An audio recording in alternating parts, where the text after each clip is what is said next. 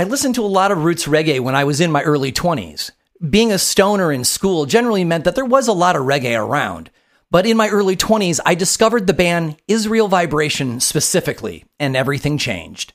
There are many other bands in the roots reggae genre, but for me, Israel Vibes is the quintessential roots band. For me, anyway. Israel Vibration embodies the essence of roots reggae through their messages of spirituality, social consciousness, and liberation. Their use of rich melodies, uplifting chord progressions, and melodic horn arrangements further contribute to their quintessential roots reggae sound. They address themes such as African identity, Babylonian system criticism, the struggle of the oppressed, and the importance of faith and perseverance. Israel Vibration's lyrics resonate with the poetic nature of roots reggae, encapsulating the struggles and hopes of the Jamaican people. Surely, I listened to lots of the popular reggae at the time, and these themes imbue most reggae. But I didn't understand the authentic roots and meaning of reggae in my soul until I listened to Israel Vibrations. Similarly, we can talk about the importance of cannabis roots, a thriving rhizosphere and root zone, and the love of a thick mass of healthy plant roots. But only when we really lean into roots culture, cannabis roots science, will we have both the heart and the knowledge to grow our best cannabis plants ever. If you want to learn about cannabis health, cultivation, and technique efficiently and with good cheer, I encourage you to subscribe to our newsletter. We'll send you new podcast episodes as they come out, delivered right to your inbox, along with commentary on a couple of the most important news items from the week and videos too. Don't rely on social media to let you know when a new episode is published. Sign up for the updates to make sure you don't miss an episode. Also, we're giving away very cool prizes to folks who are signed up to receive the newsletter. There's nothing else you need to do to win except receive that newsletter. So go to shapingfire.com to sign up for the newsletter this week and be entered into this month's and all future newsletter prize drawings. You are listening to Shaping Fire, and I'm your host, Shango Los. My guest today is plant biologist Sarah Lane. Sarah Lane is wrapping up her PhD in plant and cellular biology at University of Victoria. Her work primarily focuses on root exudates that are involved in iron uptake in plants and their potential medical benefits. Sarah consults for licensed cannabis cultivators in Canada and is an avid living soil cannabis homegrower. Due to her university research needs, she is also very experienced in fogponics and hydroponics. Sarah has a wicked large plant collection and is currently designing a specialty terrarium for growing cloud orchids. Sarah Lane appeared on Shaping Fire 99 just a few episodes back, talking about the symbiotic relationship between roots and other residents in the root zone via exudates. During the first set today, we will look at how roots and root hairs are created, how they absorb nutrients, the exudate relationship, and how different fertilizers impact the root zone. The second set is devoted to root structure. We will look at the various forms of root structure in soil, coco, and hydroponic systems and why they work and don't work.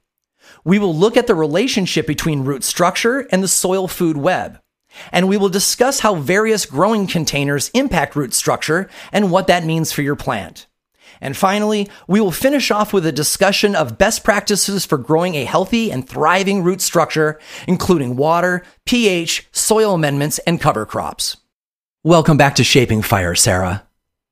Thanks for having me. I'm happy to be back. So glad to have you. You know, I don't usually ask guests back right away, but our discussion of root exudates during episode 99 just brought up so many root-related questions for myself and then in the comments online that I just knew that it was probably better to just invite you back right away and push forward into our discussion of roots and root structure. So thanks for making the time to come back right away.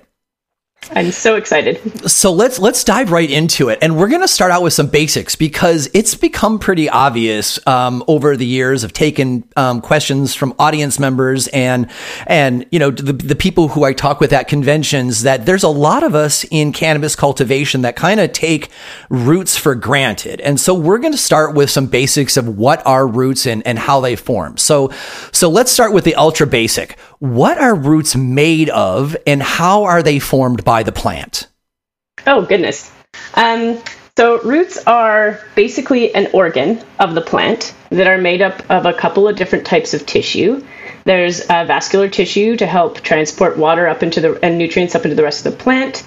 It's surrounded by some other tissues that can kind of respond to the environment. There's an epidermis layer that kind of acts like a skin around the whole thing to prevent like microbes and things like that from getting in.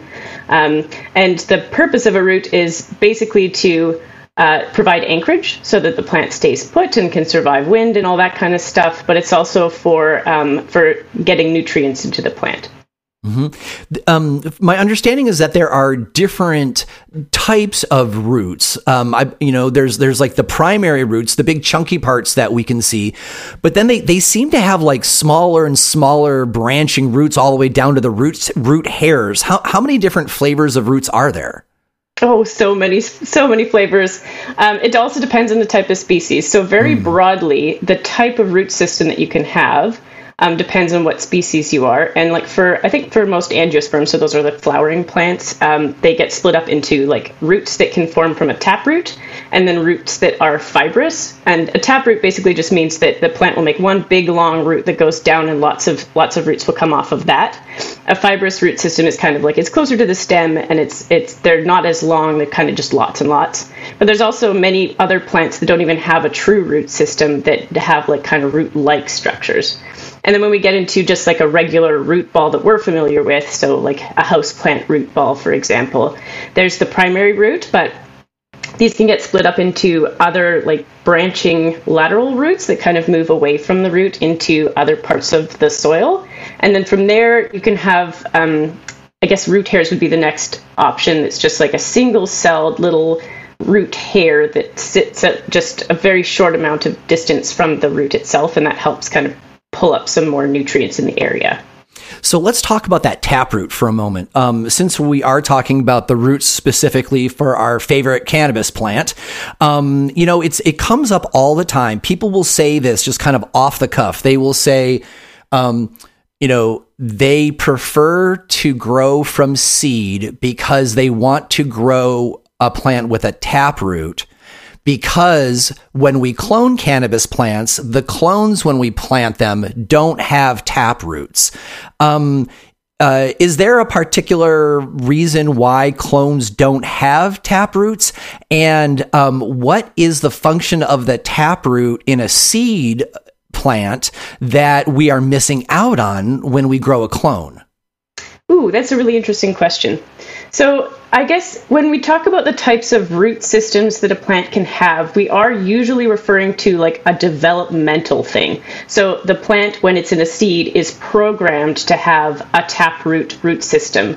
When we clone, we're actually taking advantage of almost a wound healing response instead. So the plant has the ability to make cells that wouldn't normally be roots turn into roots to help it survive, but that isn't necessarily how it was developmentally designed to do. So when we go to the taproot, when you grow from a seed, that taproot goes as far down as possible to get as deep as possible into the earth. And the advantage to like having a very long taproot is that if you can go like meters and meters down into the soil and then produce lateral roots from there, then you can access so much more of the ground to get your nutrients from. And if you have like a really short taproot, then you're probably like, if you can only go 4 inches down, you're only able to access that much of the soil. And so when you grow from a clone, I don't think it truly matters in the long run because we're usually growing in pots, and pots, like even if you have a taproot system, you can only get to the bottom of the pot and then you're going to be branching out from there. But from a clone's perspective, like you wouldn't have, if you were growing out in like, I don't know, a field, you wouldn't have access to that same depth of nutrients. It would be harder for you to get to. That makes sense. I'm going to push on this one more question. I love the perspective that you shared about how a clone rooting itself is kind of like a recovery or a first aid event because it's been damaged and it's repurposing other, dare I say, stem cells, different cells in the plant to create this root environment. Does the plant get stabilized and kind of shake off that damaged first aid kind of living bias and like become a thriving plant, or will a clone forever be hobbled by the fact that it wasn't from seed? Oh, I love both. There's two things I want to talk about now. So absolutely, plants can recover quite well. And if you think about it, they have to. They don't have feet like we do. They can't just like wander over. So a lot of their like responses, they're constantly adapting to a new environment.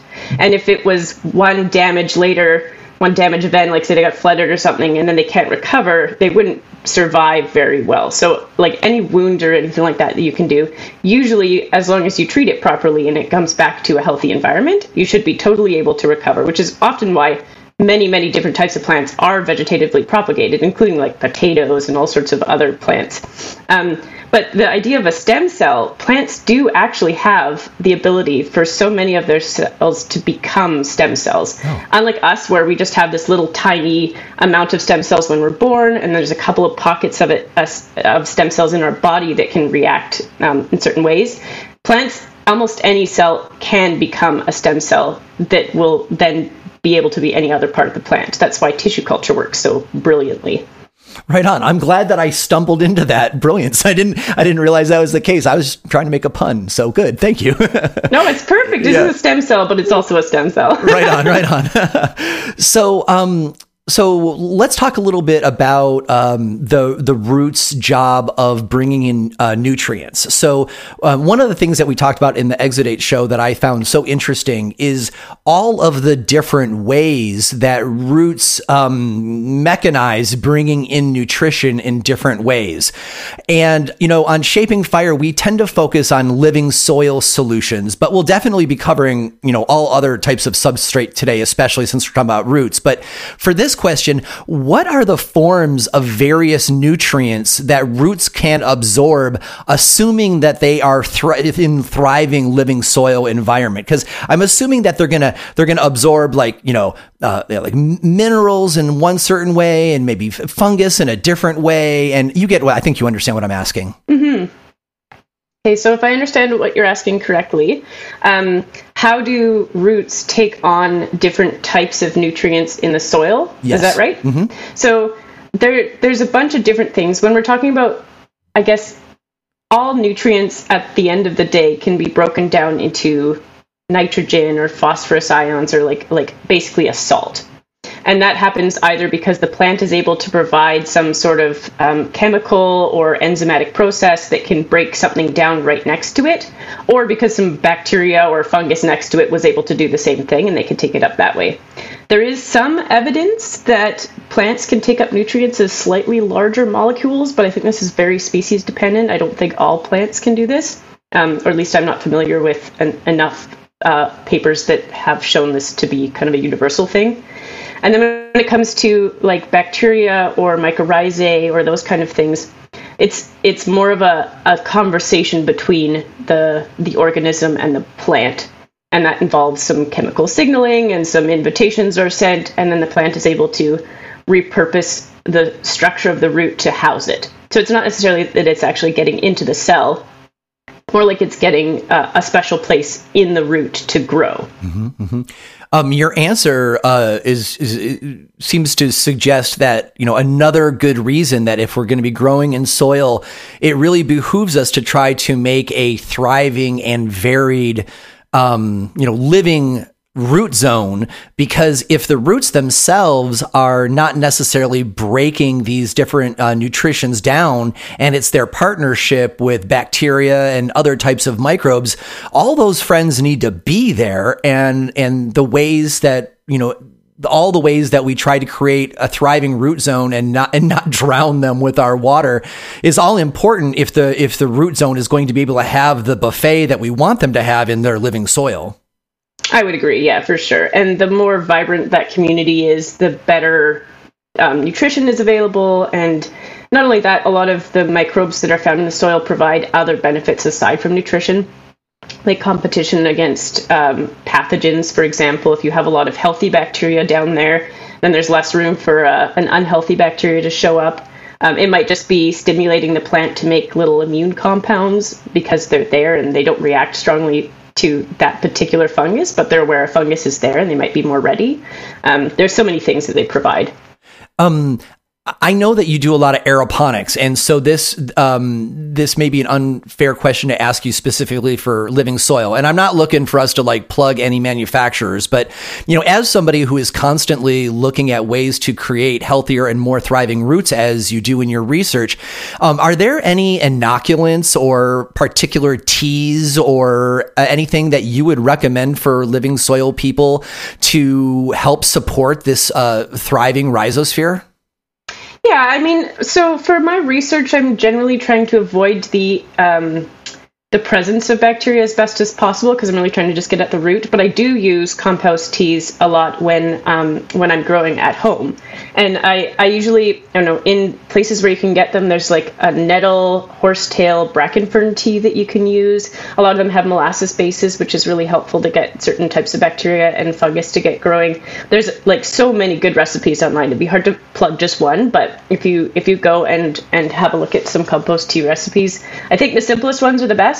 Like a little bit of soil that's healthy, plus some sugar sources, plus some plants is usually a good start.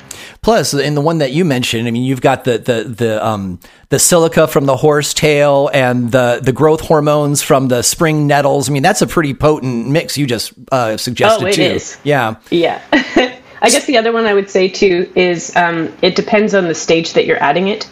Because I will often, when I have very young plants, I'll do like a barley tea. So you soak barley for a little while, and all the different growth factors that allow the barley to sprout are then present in the liquid. So you can either buzz it up or you can take the liquid off and put it on young seedlings. And it's thought to help grow, and I do it myself. Right on. Good clue.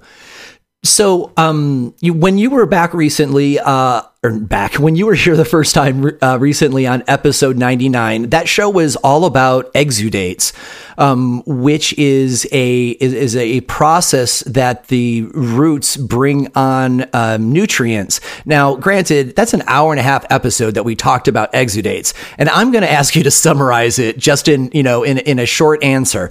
And because I think it's important that folks understand that roots do have this exudate relationship because it's pretty badass. But I'll my goal is maybe hopefully to tease people with this so that they understand kind of what you're talking about for this episode, but then to encourage them to go back and listen to episode 99. So will you just briefly explain how cannabis roots work with the exudate relationship? Yeah. So broadly speaking, exudates are molecules that the plant root will make that goes outside of the root. And it's made inside the root, it's exported outside the root, and while it's out there, it can do lots of different jobs. It can provide food for microbial communities. It can help to loosen up some nutrients, like we were just talking about, break down nutrients and things like that nearby. It can provide some protective efforts too to prevent, I don't know, like it could be antimicrobial or antifungicidal or something like that. And they're just a huge, broad range of molecules that do this job. Excellent. So go back and listen to episode 99 for more. So I'm really curious. We've already talked about how the roots take on nutrition. And I believe that mostly happens at the root hair level. Would you explain to us, in kind of both a chemical and a mechanical way, what's actually happening there at the root hair that allows the nutrition to come on board inside of the root? Sure. I mean, I think for the root hair, it still kind of comes across the way that it would come across in a lot of other cells. So when we're talking about transport from from outside in the soil environment into the root, all cells are wrapped up in this nice little membrane that has, essentially you can think of them as like little trap doors for nutrients to come into the root that are regulated. So you'd have to turn on a switch for them to come in. And that happens, all cells are doing this all the time, and that is no different in a root hair cell. The big advantage to root hairs is its increasing absorption. So if you think of how big a root is and how visible it is, you could see it. It's usually, depending on how long the plant's been growing, it can be super thick. Whereas these root hairs are super, super tiny. And so while the main root can plow through the soil at a pretty good clip, the little root hairs are meant to kind of slide in between soil particles and increase the surface area. Does that make sense? Yeah, it does. So that's kind of their primary purpose, is to increase the absorption rate. And when plants are trying to choose what kind of doors they want on their cells, the root hairs will often have a lot of, like for my work, I'm interested in how iron gets in, and those root hairs can have more iron doors on them so that more iron can get in on those root hairs than they might in a regular cell. I like that trapdoor analogy. And so there's all these different flavors, and they only open when they are looking for the particular nutrient that approaches it. Exactly. Like there's a secret knock or something. There is, yeah. A little handshake. So, cannabis cultivators often come into contact with the roots, right? Like sometimes just briefly when transplanting, but other times if the plant is root bound in a container, we might be really aggressive with the roots, like grabbing them and ripping them and thinking that we're getting rid of tired roots that were compacted. And most people will say, oh, I'm stimulating new growth by pulling these roots that were compacted off and giving it more room to breathe. How careful should we be when handling the roots? Because on one hand, because I learned it from my mentor, the ripping apart of the roots makes sense because that's what I was taught. But I also constantly hear from soil biologists that the roots are very sensitive and we can put the plant into shock. So I'm assuming that the truth of the matter is somewhere in that range. I would agree, actually. So I don't think it's wrong to think that you are stimulating growth, because just like we were talking about earlier with the clone and how that's a wound healing response, that it makes more roots. When you damage the roots, that is definitely something a plant will respond to, and it will make more. So it's more about hoping you don't damage it so much that the plant is overwhelmed. I think roots are very sensitive. So as soon as you take them out of the pot, they're being exposed to light they weren't expecting. You're touching them. A lot of those finer structures, like the root hairs, that are so small and fragile, they're only a single cell thick. So you're definitely destroying those, and it will definitely take the plant some time to recover from that. I think it depends on the type of plant that you're working with. Well, so specifically cannabis. Yeah, but there's going to be a certain amount of cannabis plants that are very sturdy, but there might also be more sensitive plants that maybe don't grow as well. Oh, I get you mean specific, what we call strains or varieties, not different species entirely. Yeah, I mean, I grow a lot of plants, so I would say species too. But if we're talking strictly about cannabis, different cultivars are definitely going to have different vigor. Mm-hmm, and so in a plant that has a lot of vigor, you're probably okay to maybe manhandle the pot a little bit more. But in a plant that's very sensitive and doesn't grow that well, it's going to be trickier. And I think most of the time I would say that unless the roots are dead or diseased, I would try and keep them intact as much as possible.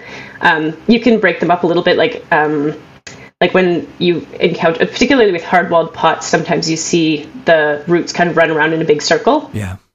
And so you can kind of try and loosen them up so that they'll not break them, but try and kind of untangle them a little bit so they might go somewhere else. Fluff them a little bit.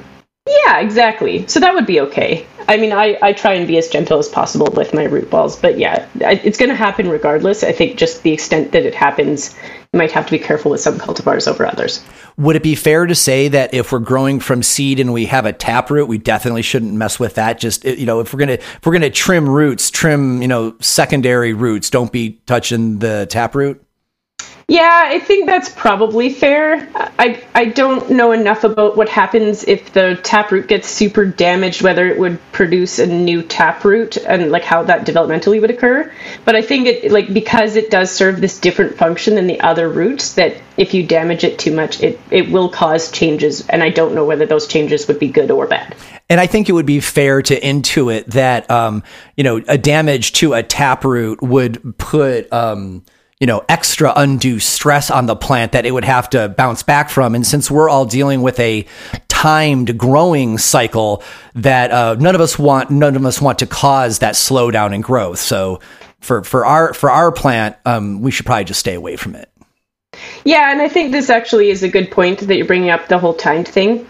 if you have like a mother plant that's meant to be in vegetative growth for a very long time, and it'll never get flipped over into flower, you might have different choices to make. So, for example, it gets root bound because it's growing so long, and maybe you don't have a bigger pot, so you kind of have to do some pruning above and then some pruning below. And like those are choices you would have to make with a mother plant, and how much or how little you do of it would probably, again, depend on the cultivar. When we're dealing with like a plant that's about to go into flower and it's only got a certain amount of time, that's where you really don't want to damage the roots too much, because they don't have enough time, and all the time that it's going to spend recovering is time that's not necessarily going to be put towards yield. So in a yield situation, absolutely, you definitely don't want to be, making that plant suffer too much. Awesome. That's a great delineation. Thank you. So what biology determines if the roots, you know how like when you go to transplant, when you pull it out of the pot, sometimes it's got those like bright white, like pearly white teeth, beautiful roots. And then sometimes it'll be like, somewhere between a little more beige or gray. And then you've got roots that are just like, sad. Is it just our guesstimate that the white roots are the most thriving? Is that the ideal? Or are lots of different roots of different colors perhaps just different kinds of roots? Because when I see the bright white roots, I'm all like, hell yeah, I'm doing good. And when I see the beige ones, I'm like, oh, I'm not, treating this pot right in some way. But like, I really don't know. I just made that up. Oh, what an interesting question. Okay, so the root, like all of the root is important. I totally agree. I love seeing those little white root tips. And in aeroponics, sometimes they're a little fuzzy because of those little hairs. Oh, that's the so hairs cute. Yeah. They are adorable. And they only occur usually pretty close to the root tip because then they die off, and then the plant has other, like that's where you might see a lateral root form or something past there. So the white tips are the actively growing parts of the root, which I think is why we love them so much. And we're like, yay, we've got a lot of white growing areas. But the rest of the root's still super important. And the browning isn't necessarily because of bad things. So oftentimes what will happen is different chemistry happens at the tip of the root compared to the older root. Plants might put down, for example, more tannins or protective molecules that will change the color of the root, but that's because the function of the older root is different, if that kind of makes some sense to you. It does. Mm-hmm. Yeah, so when we see those kind of browner roots at the closer to the stem, that's just because the function has started shifting, and so the chemistry of the root has started shifting. And like it would be hard to pinpoint exactly what is happening there for a given cultivar, but that's generally what's happening. The ones where it's scary is when there is a black root tip, I guess. Like if that black or dark brown or those kind of colors are happening at the very tip of the root, particularly in cannabis because its root tips are white. I do work with some plants that have a whole bunch of different colors happen there. But in cannabis specifically, the white tip, if that's starting to brown or anything like that, you might have a bacterial problem. So yeah, it just depends on where it's happening, I guess. Mm-hmm. So let's say not quite as bad as that black tipped pathogen version, which sounds like a horror movie to me. It is. Is there any way for us to identify roots during transplanting that we should shave off? Because, historically I would shave off a bunch of those beige ones if I saw them. And now I know that that was probably not well thought, because perhaps the plant is creating tannins in those regions for, safety and security reasons. And I just cut them off. Is there any way for us to recognize roots that are a damaged part of the system that should be shaved off? I think you can kind of think about it. I guess the other part is there's a connection between the roots and the shoots where there's usually certain roots that service particular parts of the plant above. So it's really hard for us, looking in the pot as we're trying to transplant, to be able to determine oh, this branch I cut off here are these roots here, so these ones can go. So I think it is a bit of guesswork.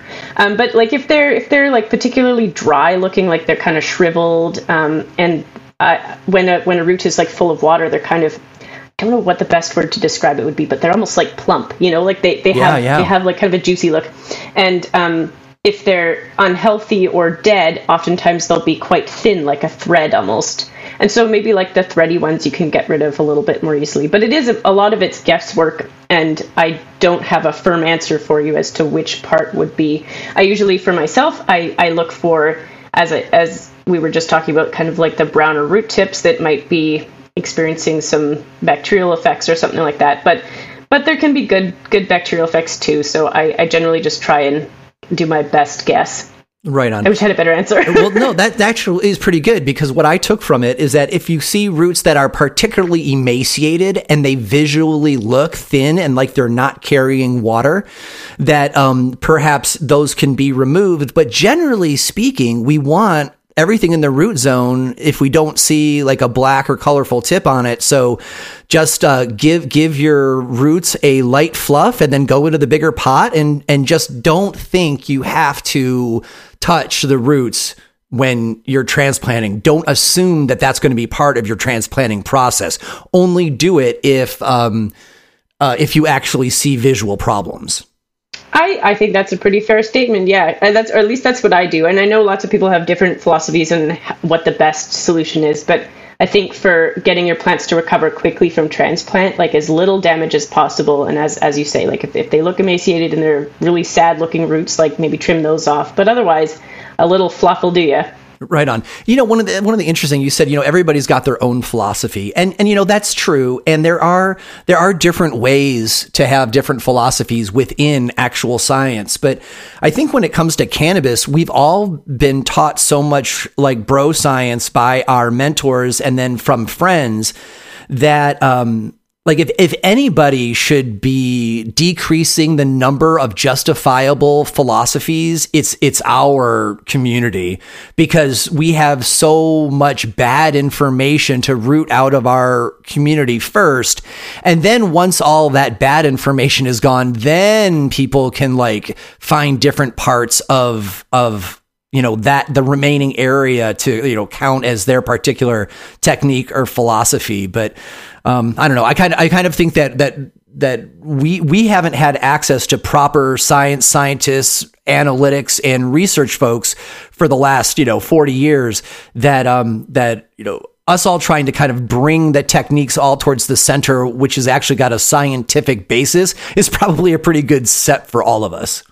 Oh, I agree. And I think that there's all these little habits that we do that we don't really question, and those I like to question myself. Yeah, me too. Uh-huh.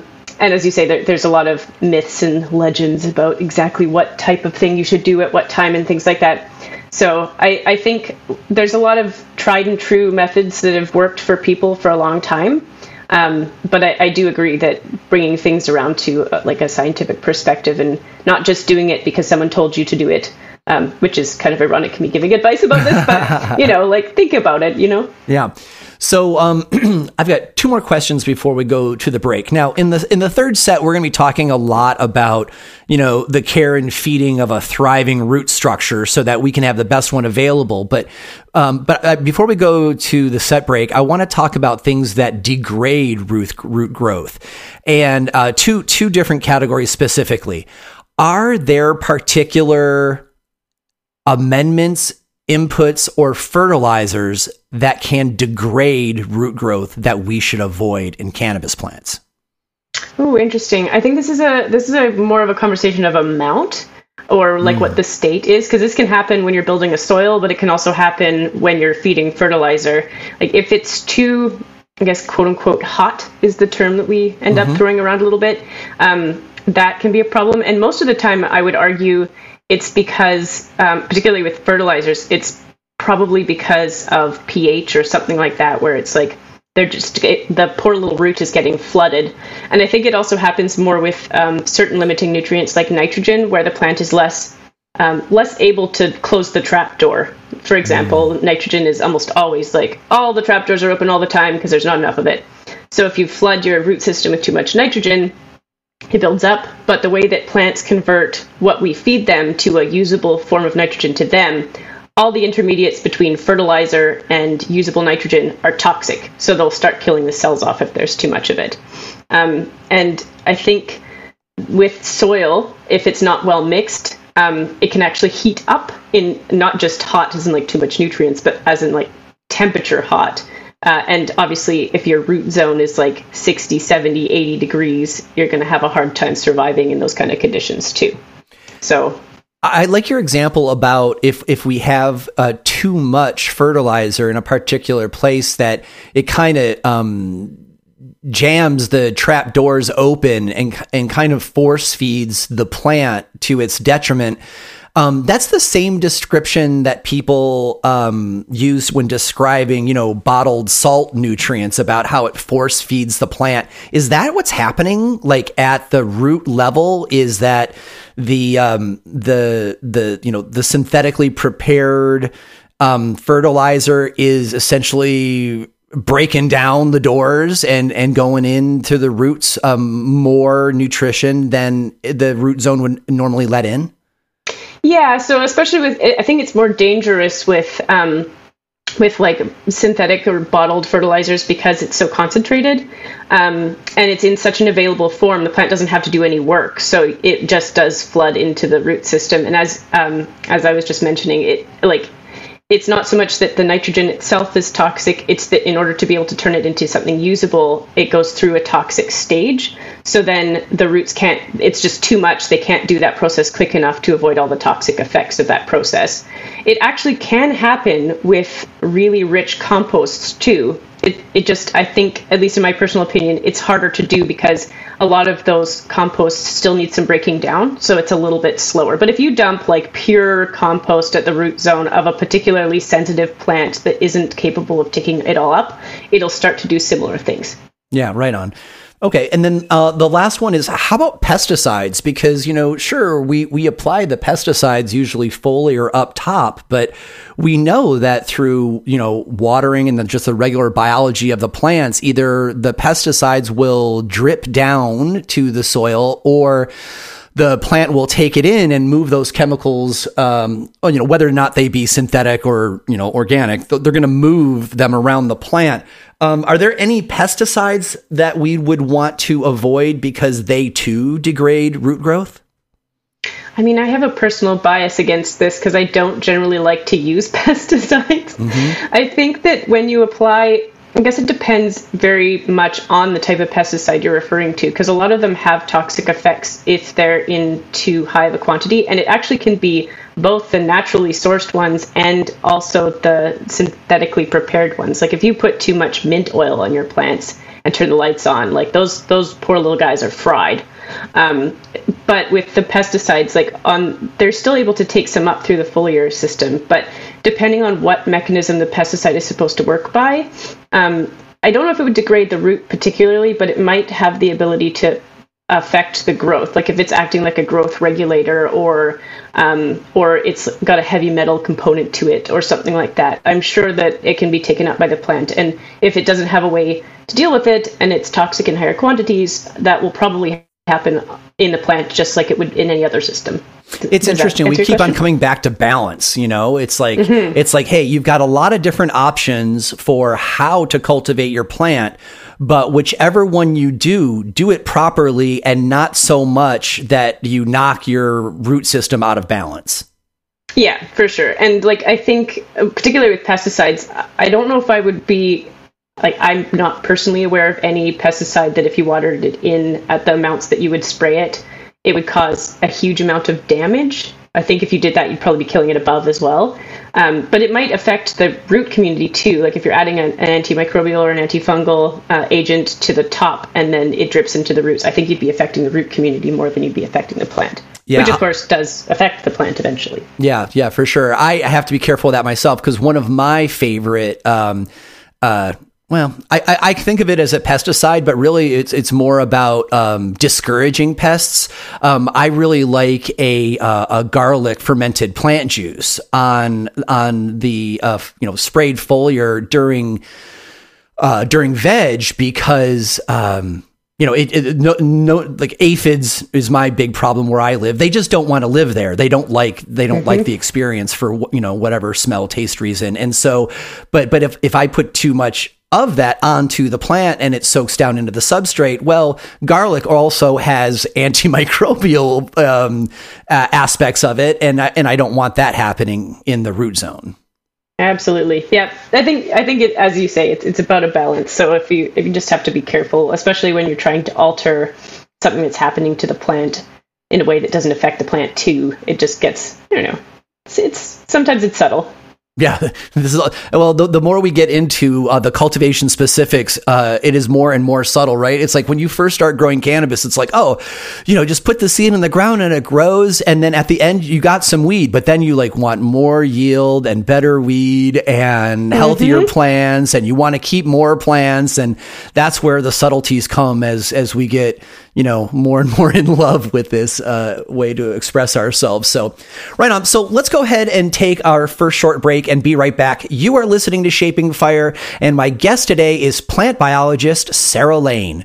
And, without these advertisers, Shaping Fire would not happen. So please support them and let them know you heard about them on Shaping Fire. As cannabis regulations become more demanding and consumers become more educated, it is increasingly important to avoid the use of chemical pesticides when cultivating cannabis.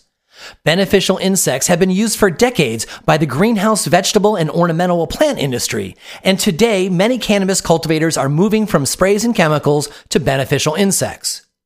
Copert has the beneficial insects, mites and nematodes, microbials, sticky cards, and air distribution units you need to partner with nature to defend your garden. Whether you manage acres of canopy or have a simple grow tent in your home, Copert is ready to help answer your questions and help you transition away from chemical sprays towards clean and natural solutions. Since 1967, Copert has assisted growers in identifying pests and devising reliable solutions while providing healthy insects and mites that will protect your yield. Since the 1990s, Copert has been a leader in cannabis pest and disease control worldwide and have highly trained consultants to assist you in Canada and the United States from coast to coast. With their global network of grower support, Copert can help. Visit copert.com, choose your country, and get detailed information. That's Copert, Koppert.com. For the most up-to-date cannabis-related biological control information, you can also check their Instagram at Copert Canada.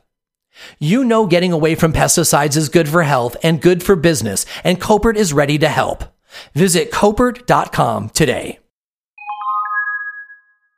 There are so many seed banks nowadays that you really have options in who to choose. Not only that, if you pick the wrong seed bank, you could be in for a really sketchy ride.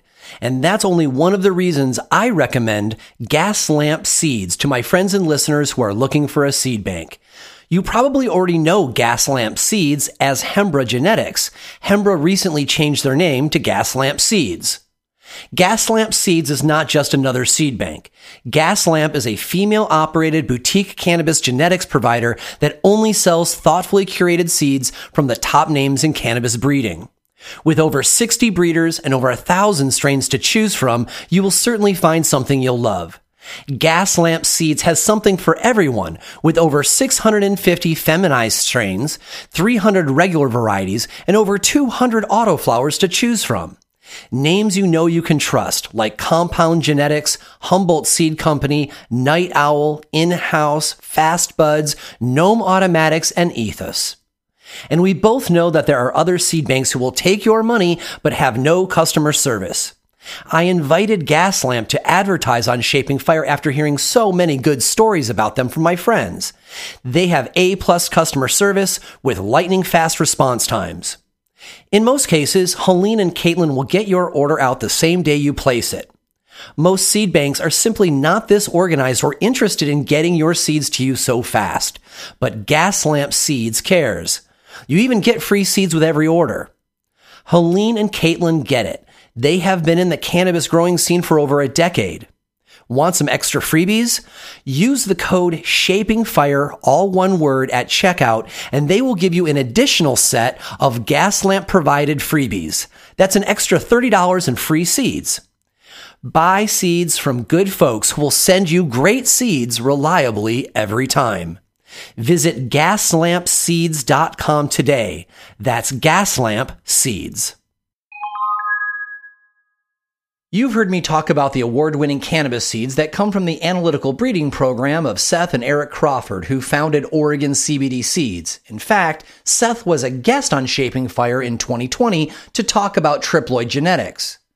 Seth and Eric are now releasing high THC seeds for home growers and farms as Grow the Revolution Seeds at gtrseeds.com.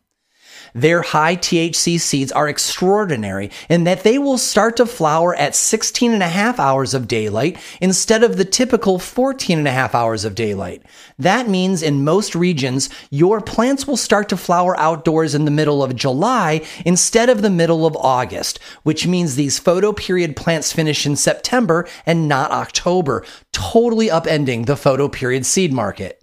Seth and Eric took their prized early flowering CBG line and bred it to some of the most desired verified genetics out there, including Sour Diesel, Triangle Kush, Wedding Cake, Chem Dogs, Skittles, and others. These crosses all express powerful photoperiod terpene profiles and THC, giving you a great high. GTR Seeds has a new THCV line with plants like Double Durban and Gigantor that boast 1-to-1 THC to THCV, and people want that THCV. GTR seeds are very consistent, true-growing, inbred F1s from stabilized inbred parent lines. These seeds are nearly homogeneous, and the plants should all grow the same. There is only one phenotype in every pack, available as diploids and triploids. Seth and Eric's company is still family-owned, patient and employee-centric, and partially powered by their 2 acres of solar panels.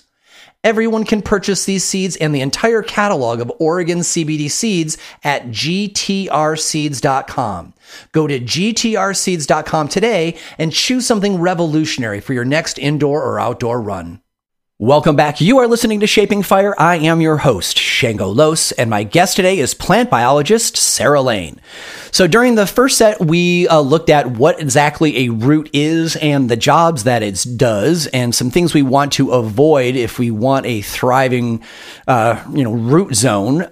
Here in the second set, we're going to talk more about the actual structure, which is what the topic that was the genesis of me asking Sarah to come back right away, because during the Exudate show, she got into this explanation about how the root structure is different in coco coir and peat non-soil or soilless containers than it is in living soil. And I wanted to go down that path, but we just didn't have time then. And so here we are today, and we're going to go down that in a lot of different ways. So Sarah, let's start at the top. When we use the phrase root structure, what specifically do we mean? I think, when I think of root structure, I think about the root ball itself, the different components that make up the root structure, and how that differs between plants, whether that be cultivar or species or whatever. And that's usually how the different components might be arranged, whether they're present or absent. All of that would be something I would call root structure. So in a typical cannabis plant, what would we expect the root structure to look like in soil? Is there, since in nature it's in soil, I'll say that the soil root structure is the air quotes more natural one, just for the time being. Just okay, let me get away with that. And so what would we expect root structure to look like in soil, in the ground, outside? Okay. We can stick with our beautiful cannabis plant. A nice big taproot goes straight down as far as it possibly can grow. You can think of that like the vertical axis, I guess. Mm-hmm. And then from that, all these lateral roots start to grow that kind of stick out from the main root, and they go sideways. So they're trying to increase the different places that the root can access. And then from there might be even more little branches and more little branches. And then at the growing tip of the root, there's a little tiny zone there where there's a bunch of little root hairs that grow. And they don't live for a hugely long time, because that root is still moving places, and so maybe a couple of weeks. But they're so tiny, we can barely see them with the naked eye, and we definitely can't see how thin they are because they're a single cell wide. But they would be just in a little, maybe, a couple centimeters long zone right there, and they would kind of bush out into the soil. When I see diagrams of root structures of different types of plants, some of them go, quickly, really deep, and some stay at the top, and then some will throw down like a taproot, and then the rest will stay at the top. What is the architecture of the root system in an adult plant? Are they mostly up top where they can support the plant from falling over and, get rainwater? Or with a cannabis plant, are they all making this mad dash for depth in order to create stability that way and get, water that is in the soil or aquifer? In cannabis plants, I guess we talked about this a little bit earlier. Like if it's a clone, it might not get as deep if we're talking about like in soil, because it doesn't necessarily have that deep taproot to go driving down to the bottom. But in most cases, like that taproot, it also anchors the plant as well. Because I don't know if you've ever tried to get up some of these weird little red carrot type weeds in your garden, you have to really yank on them. Like that taproot's deep and that plant is not falling over for the most part. So it does provide a lot of anchorage. But I think like what we're talking about, diagrams and things like that we find, like I think most of the time it depends on species. So for cannabis, it's mostly going to be on a taproot system that's going straight down. And then it's there for water, for anchorage, for all these different things. But then all the lateral roots provide support for whatever that purpose is. So it's kind of digging in there, but also increasing absorption. The deeper the taproot too, the more likely it is to survive things like drought because it can access that groundwater layer. Whereas we find in a lot of plants, and here I'm not talking about cannabis specifically, but a lot of plants that make surface roots, it's actually a very nutrient-rich layer of the soil where most of the organic matter sits. So a lot of the lateral roots above are meant to get nutrients specifically. They're not particularly good at getting water because there's not a lot of water usually in that layer. So earlier you mentioned that in container plants, clearly the cannabis taproot cannot go as deeply because it's going to be stopped by the bottom of the pot. Other than a taproot that doesn't go as deeply as it may like, what other root structure changes might we find in the lateral and other root structures when they are in a container versus when they are free flowing in the ground? I think mostly, I think I would have to say length. I haven't really dissected removed all the soil to have a look, but I would guess that because, and I guess it does depend on the type of pot too. So for example, we use cloth-sided pots, and they're meant to be sort of like self-pruning, so we don't get like running roots. And so for us, we would end up probably seeing more, and I'm speculating here, but I would expect to see more shorter lateral roots that are coming off that main taproot. And they probably wouldn't grow as much, but there's probably more branching. And by branching, I mean like lateral, and then these little roots branch off of that, and some more roots branch off of that, kind of exactly the way a tree looks on top, but below. So what happens, what are the effects of compaction on the root structure? We talked in the first set about how in a pot bound plant, how the roots run along the sides. But I would think that as a plant is getting more and more root bound, that there are other changes that happen in the root zone to deal with that systemically. Yeah, I mean, when we look at like root bound plants, like oftentimes there's just not that much soil, and I mean, I would expect the first thing would be just like the soil properties change, so you don't have as much water retention. There's not as many like when we talk about things like cation exchange and stuff like that, there might not be as many sites for that to happen. So that's basically the way that soil acts like a little kitchen cupboard, if you will. And there would be less kitchen cupboards available for nutrients to be retrieved from. And so most of the time when we have a super root-bound plant, it's just that there's not enough physical space and soil to support that much plant. Does that make sense? Yeah, I follow So it's not so much that the root architecture itself may be changing, although it might. It's more just, it just can't support that much root in that little space. And so then the systems will start happening inefficiently, and it'll essentially just fall out of balance, and your plant will get sick in one of many ways. Yeah, and it's usually like, I think the first thing I notice when plants are too root bound is like it's just hard to keep them fed and watered. You have to water more often. I've had a couple of plants that have actually almost pushed through the bottoms because I haven't had a chance to get to them. So they just kind of push the pot out of the way. But it can get pretty bad, and then you end up with a root ball that just can't sustain the amount of shoot growth that you have. And then the plant just ends up getting super deficient. And if we wanted to relate that to something like yield, I think your yield would be severely impacted because they just can't put that much nutrients towards the rest of the plant. It's always a bad scene when you find the plant that you forgot to transplant and it's got all the roots that are coming out of the holes, the drainage holes. And you're like, oh, baby, I'm so sorry. I didn't see you over there. And, sometimes you get lucky and it was sitting on something else. And so now it's re-rooted itself in like the pot under it or something, Yeah. Which is always interesting. But yeah, that's a bad day at the office when you find that you've neglected a plant that bad, because you're going to have to cut those roots, and that's not going to be a good day. I've gotten pretty adept at pulling those roots out of holes, partly because of the way that I deal with my research plants. I need them to kind of do that. So there's ways to untangle them very carefully, but that does just go to show you how efficient plants are at seeking out nutrients. Like, nothing in this pot, out we go. We're going somewhere, and we don't know where it is, but it will find something somewhere to eat. Yeah. And, that's a really good point.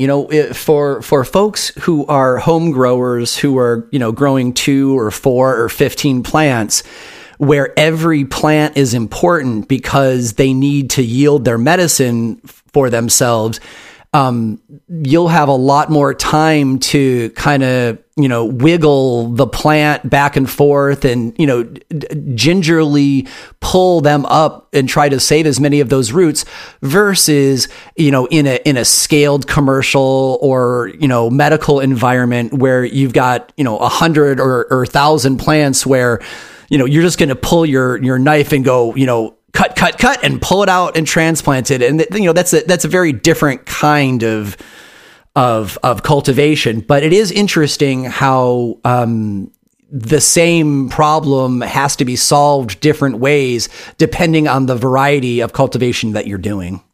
Absolutely. Yeah. Yeah. And I think it's something to mention too, like if you have the time to try and save the roots, I think it helps. We were talking earlier about like how much root to lose and that kind of stuff, but the actively growing roots are really the ones you want to try and save. So I do my absolute best because those little runners are probably the most active as they're trying to escape my poor little pot situation. So this next question is the one that was spun off in episode 99 and the exudates, which is kind of the seed for this episode, which is, coco and peat cultivation systems have become like really popular over the years, and I think still increasingly so. And in the beginning, folks were using coco coir and peat to supplement what we generally think of as living soil as an aeration and water retention solution. But nowadays, people are just using coco and peat, and they're not even using the living soil aspect.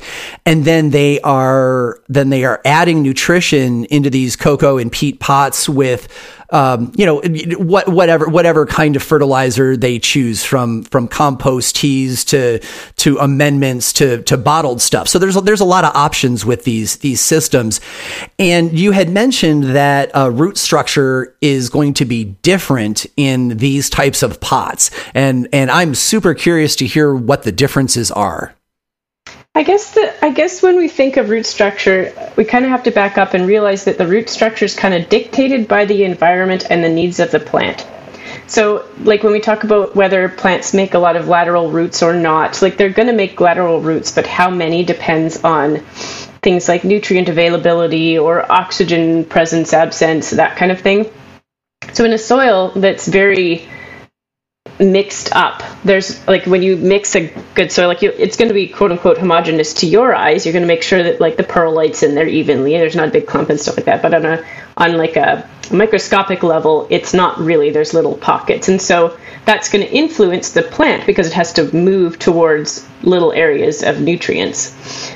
In a system where the nutrients are actually homogeneous when we're watering it in and we're not necessarily providing any other source, the plant's still going to be moving around in there, but it might need to act differently because it doesn't have that many different pockets in the soil system. And I think hydroponics is the most extreme of that because not only can we really see the roots to look at them, but there's just one place that all of these nutrients are, and they're evenly available. So I would expect to see less branching and less root hairs and that kind of thing. That's interesting. So one of the things we talk about on the show a lot is how in a living soil with a good fungal environment, that the fungus is, creating channels for the water to seep through and for the roots to find their ways through. And it would be my expectation that in coco and peat systems, because there is less tiny particles of soil to fill in between, that a coco and peat system will have a lot more air pockets. I don't want to dwell on the air part, but more like passages for the roots to follow. Do you find that in coco and peat systems, the roots are growing more willy-nilly because they have so many more options instead of the fewer options that you would find in a living soil system? I guess it depends. I think the more complex the soil system is, the more complex the roots become because they're just, like I said, they have to go adventuring for all of the things that they need, and it's not all immediately readily available. I feel like with aeration, for example, or like pockets, there's probably other things, and whether you'd notice it if you just pulled the two root systems up, you might notice it if you count up all the lateral roots, or if you measure the thickness of the root, it might change. But I think it would be a lot of chemistry would change too. Does that make sense? Yeah, does that answer your question? Yeah. And then I'm going to ask you a similar question, but with two different varieties. First will be, a hydroponic version where there is some kind of cistern of water and you've got nutrients there and the roots are growing down into it. And I guess this would work for an earth box too, where the roots are sitting in the nutrient water. How will the roots grow differently in that kind of environment where they really don't have to travel at all to access the nutrition?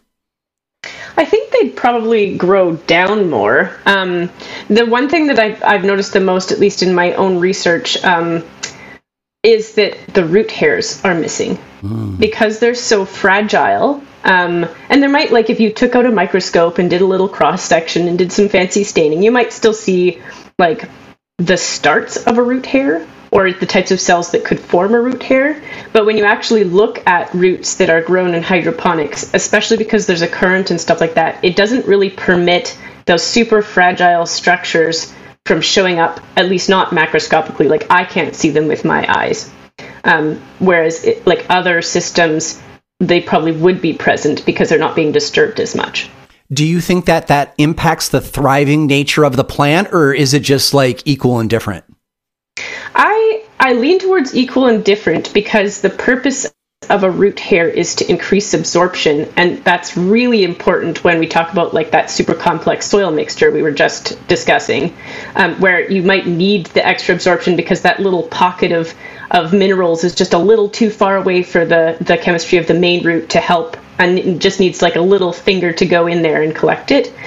Whereas in a hydroponic system, you're readily changing the nutrients over, you're readily providing it with what it needs, and it doesn't necessarily, a regular root tip might be totally fine for absorbing what's there. I follow. So the last one I want to talk about is aeroponics. And, there are certainly not very many of us cultivating cannabis who have got adult plants that are using aeroponics. However, it's incredibly common for folks to use aeroponic cloners at the beginning of a plant's life. So my question again is, when the plant is hanging, but it is suspended and it's not, actually submerged in the nutrient water, it's actually being sprayed with fine mist. How does that impact the root structure?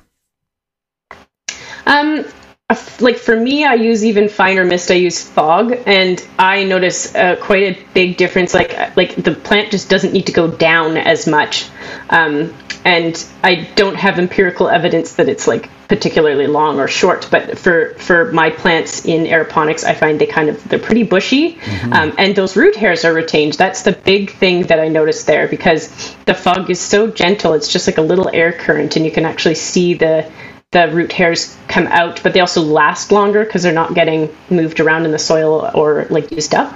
And so they do seem to increase absorption. It kind of makes sense when you're dealing with a very gentle fog or mist, because it's not as evenly distributed as a liquid would be, because it's relying on air currents for delivery. So I think the root hairs, they tend to stay longer, and they're more important in aeroponics there. I think if you're spraying, because like the grocery store high pressure aeroponics that keeps your lettuce wet. Yeah. Mm-hmm.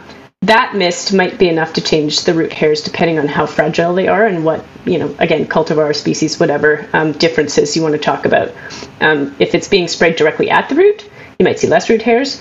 But if it's being sprayed into the chamber to increase the humidity, you might again see more root hairs. I think that's a big noticeable difference for me. Yeah, right on. The root structure in fog-ponic cannabis plants is really incredible. It really looks unlike anything else. And you're right, it does look like, this more compact shrubbery with all of these fine hairs. It does look like its own animal. Do you have any suggestions for folks who are starting their clones in an aero cloner, but their plan is to move them into a coco, peat, or a living soil system, because the root system that they have when they're being moved is not designed for that environment? Maybe you'll tell me it doesn't matter, but I want to address that one way or another. I think it does. We kind of experience similar issues when we're transferring from tissue culture too, because it's a very specific environment that the root has been growing in. It's got a certain weight to it. It's got a certain water content, all these different things that can happen at the root surface that it can sense. It's going to be very different whether it's gel or air or water or whatever you are using compared to the soil. And so my suggestion would be that, most of the times we fill a pot and then we dig a little hole and we put our plant in it. My general suggestion would be, don't do that. Fill a little bit and then just kind of hold the plant up and sort of like gently fill it in that way, so it can kind of retain that structure a bit more. Mm-hmm. You still have to be careful with like large air pockets. You're going to have to gently press down, but I think that would probably preserve the structure a little better than just kind of smushing it in there. Don't jam it in there. Let it hang of its own accord and then fill in around it.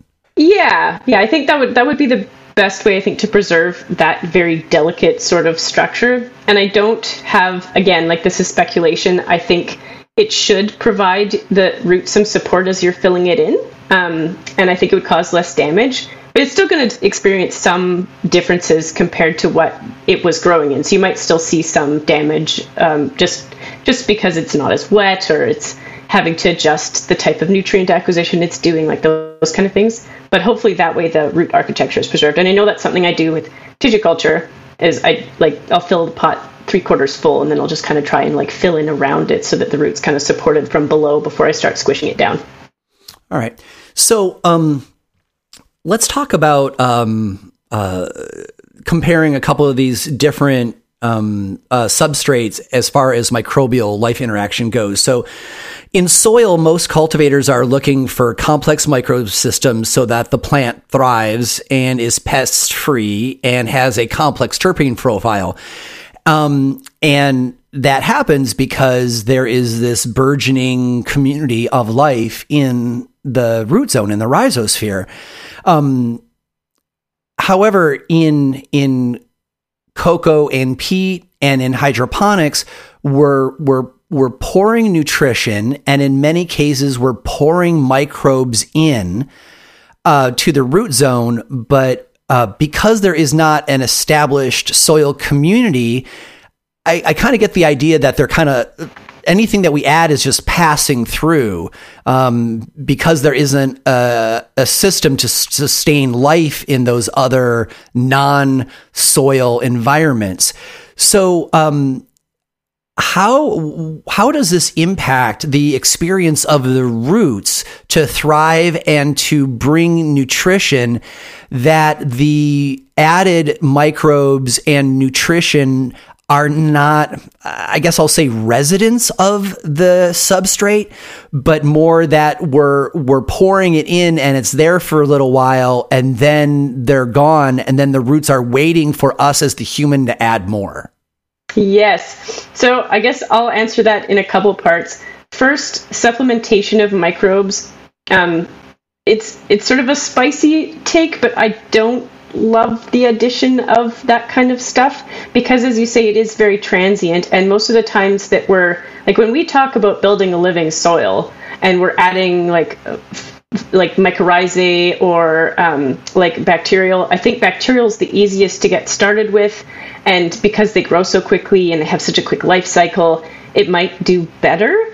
But most of that is relying on the fact that it's going to stay put. In particular, mycorrhizae, because like the mycorrhizal structure that actually provides benefit to the plant includes like hyphae, which are basically little fungal roots that need time to grow. They're very fragile. They're even this thin, maybe even thinner than a root hair.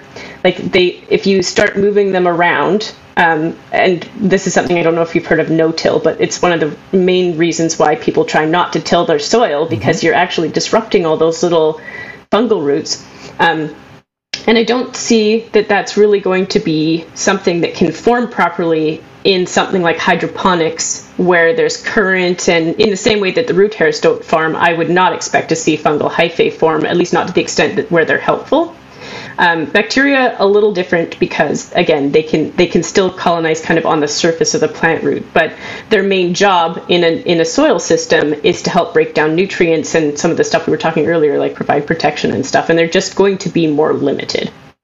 As far as like how that fits into, I think it's probably easier to get that started in peat, but as you say, when we're watering it through and we're not really providing for the bacterial or mycorrhizal community as well, they're not really getting set up there before you're adding something different and you're just pouring more stuff in there. Does that answer your question? Yeah, it does. And it would make me think then that without the constant access to the resident microbes and nutrition as you described it, and instead it's just going to be there when I add it, that you might still get perfectly fine cannabis plants, but there's some percentage of thriving, or in our case with the cannabis plant specifically, yield and terpene profile that you might experience a little less in these mediums where we have to add the nutrition through a coco, peat, or hydro system, whereas in living soils, it's there. Would you agree with that assessment that those plants will be perfectly fine and people have great success with them, but there's some percentage that's more than zero that would be benefited by the living soil approach? I'm heavily biased towards living soil. I think it's like such a fantastic, like, build an ecosystem from the ground up and let your plant live in it. I think we've talked about this before, maybe on the last time I was here, where I certainly believe that there is a shift. Like, each growing method that you use does something a little bit different to your plants, and it depends when we're talking about like terpene profiles and stuff like that. There definitely is a difference when you grow in living soil versus when you grow in hydroponics, when you stress them out, when you don't. Like, we know we can influence these terpene profiles depending on what we do to the plant. So I don't know if that necessarily makes it better or worse, but when we talk about things like bacteria and adding mycorrhizae, I think you really have to ask yourself why you're adding it. Because when we're going to hydroponics and aeroponics, we're providing pretty much everything the plant needs to put on weight as far as yield goes. Like, we're providing it nitrogen and minerals and phosphorus and, all these little things to help it out. It might not be as good at defending itself from disease or something like that might be benefited by living soil. But like, for just making flowers grow, it'll be perfectly fine. But that's why when you're adding it to a hydroponic system, I don't know that it always is doing the thing that people think it should be doing, if that makes sense. Yeah, it does make sense. All right. So to wrap up this second set, I'd like to get you to weigh in on pot variety, plastic pots versus fabric pots. A lot of people were happy to move on from the plastic pots because, they get hot if you live somewhere hot because they're black. B, they don't breathe, if that is an advantage. C, it can get kind of swampy in there if you tend to overwater or if you don't have a good soil structure. Versus the air pots, the fabric pots and air pots, I guess, where they talk all the time about how the roots are air pruned along the side and, there can be more oxygen exchange. But I don't really know that air pruning along the side of a fabric pot or more air exchange with the pot are necessarily good things. I know they claim them to be good things, but I don't know that to be true. It does seem that the plastic pots would be more akin to actually being grown in soil, but I don't know that. So I would like to hear you compare the two. Okay. Well, I guess for starters, I do tend to use air pots or fabric pots, but it's sort of a combination. So if we think about the whole oxygen air thing, we do actually need soil to be aerated. Most of the beneficial microbes that we're talking about today are they're requiring oxygen just like everything else is. And on the opposite hand, we have a lot of bacteria that are not healthy that grow in anaerobic or like oxygen-free areas. So when it comes to extra oxygen, I'm all for that. It sort of prevents. I mean, there's still other husbandry things that you would want to consider, but in my opinion, it helps prevent things like pythium and stuff like that from really taking root. Mm-hmm. And like air pruning and stuff like that, it changes the root structure. I'm not 100% sure if it's for the better or if the worse, but it does seem to do a pretty good job of growing like mother plants and stuff like that. I will say they are a pain to water because the water just kind of leaks out the sides. Yeah. So you still have to have like a plastic saucer underneath, and there's definitely things that I don't absolutely enjoy 100% about them. When we look at like a hard wall plastic pot, I think you do, like, they're definitely easier to water and they definitely retain, they don't dry out as quickly, I guess. So you can put water in there. It's not evaporating out the sides. So the whole root ball, it might be easier to control for water moisture if you don't water as often or something like that. And again, I think there's other husbandry issues that you'd also have to look into as far as whether that necessarily makes the growth of bad bacteria easier or not. That often has to do with the type of soil you have too. So I don't know if it's directly relatable, but I feel more comfortable in the fabric pots. And one way to get around the miserable watering situation is to use like drip emitters or something like that, where your soil is more constantly wet, which is actually, especially for living soil, better because a lot of the microbes need to be wet constantly too. So as far as living soil goes, my personal preference would be fabric pots. Right on. Thank you. That's great analysis. I use the fabric pots as well. And there was one thing that I learned about them that really annoyed me. I still continue to use them, but I didn't like this fact figuring it out. I was talking with Josh from Dragonfly Earth Medicine about them and about how I like using fabric pots versus plastic pots so that there's, I'm using less plastic. And he had the audacity to point out that even though we're using the term fabric pots, that nearly all of them on the market are spun plastic. Mm-hmm. And I looked into it, and damn it, he's right. And so they're plastic pots, just in a different form. And so that fact pissed me off. And so I went and I intentionally purchased actual hemp pots, and they degraded and fell apart in one season. And I'm like, they do, yes. I'm like, well, damn, the biology of it makes the spun plastic, I guess, at least necessary for the time being until we've got another material. But yeah, me thinking that air quotes fabric pots were some kind of linen was like totally wrong. No, and I think a lot of, I think you're probably not alone, because I think a lot of us are trying to use less plastic and that kind of stuff. And I don't necessarily think that fabric pots will mean less plastic, because it's basically like wearing a polyester shirt or something like that. There's definitely some plastic in there. But as you say, many of the natural fibers tend to disintegrate very quickly.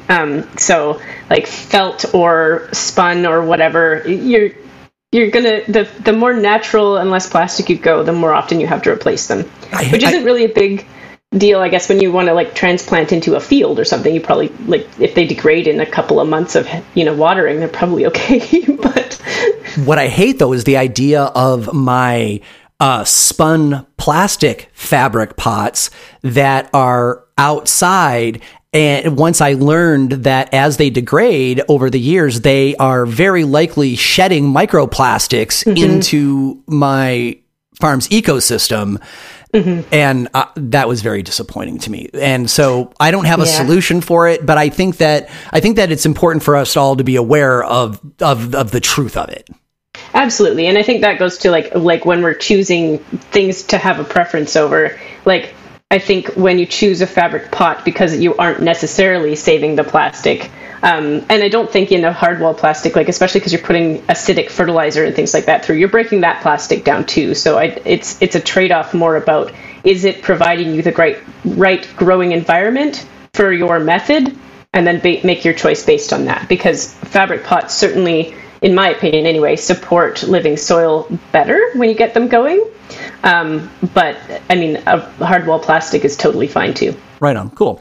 All right, let's go ahead and take our second short break and be right back. You are listening to Shaping Fire, and my guest today is plant biologist Sarah Lane. Online cannabis seed distributors often seem to be all the same, but Multiverse Beans constantly works to provide you with cannabis seeds and a buying experience that you won't find elsewhere. Multiverse Beans works directly with the breeders to secure as many packs of your favorites as possible so that they have your favorite beans long after others have sold out. Some shops simply buy breeder minimums, but I get messages all the time from breeders saying some version of Multiverse asked to buy my entire run. At multiversebeans.com, you can find rare cannabis seeds from Night Owl Seeds, including the Dark Owl sublabel, Mephisto Genetics, Square One Genetics, Robin Hood Seeds, and Ethos, and so many others. Multiverse also initiates projects with breeders to secure exclusive packs that you simply won't find elsewhere. Multiverse founder Paul Lal sees himself not only as a curator of the best cannabis seeds available, but also as a collaborator with breeders, trying to bring novel crosses to the market that his customers are asking for. Multiverse Beans also creates exclusive stickers for their popular seed varieties that are available free only when you order those seeds from Multiverse.